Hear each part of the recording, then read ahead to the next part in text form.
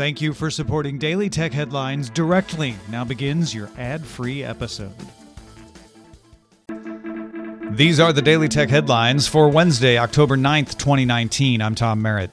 Blizzard suspended a Hong Kong-based professional Hearthstone player, Blitzchung Ing, from Hearthstone Grandmasters, revoked his earnings, and banned him from tournaments for a year. In a post-game interview on a Taiwanese broadcast on October 6th, Chung wore a mask and goggles. Hong Kong recently banned the wearing of masks in protests. And then Chung said one of the slogans of Hong Kong protesters. Blizzard said Chung's statement violated tournament rules. Epic Games told The Verge, Epic supports everyone's right to express their views on politics and human rights. We wouldn't ban or punish a Fortnite player or content creator for speaking on these topics. Fortnite is available in China through a partnership with Tencent. The state-run Chinese newspaper People's Daily accused Apple of endorsing and protecting rioters after Apple reversed a decision to block the HKMap Live app, which takes info from Telegram to show locations of police and tear gas usage on a map of Hong Kong. The opinion piece said approving the app made Apple an accomplice in protests in Hong Kong. Analyst Ming-Chi Kuo's latest report predicts that in Q1 2020, Apple will release an iPhone SE 2 and an iPad Pro with a 3D sensor meant for augmented reality support. Kuo also believes Apple will release an augmented reality headset in cooperation with third-party brands and a MacBook with a scissor switch keyboard in Q2 of 2020. Twitter posted that it recently discovered some email addresses and phone numbers provided for security authentication may have been used to target advertising.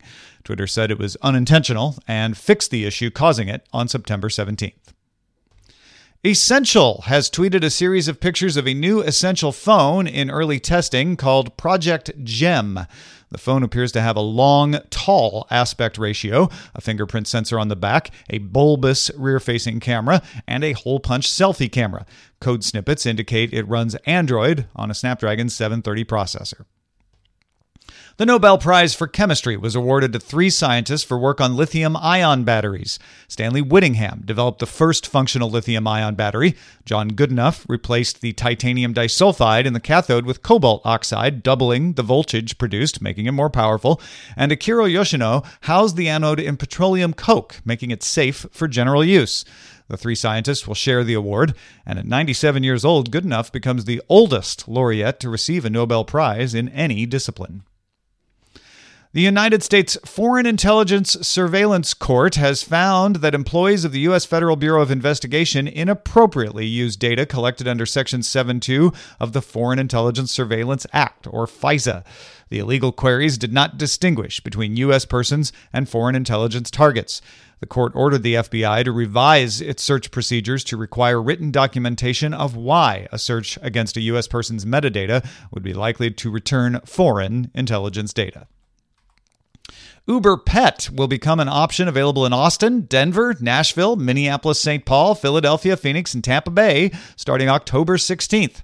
Uber currently does let drivers decide if they're willing to take pets on board. Drivers that do not want a pet on board may cancel rides when they learn of the pet. Uber Pet will get rid of all of that confusion and cost $3 to $5 more unless the pet is a service animal.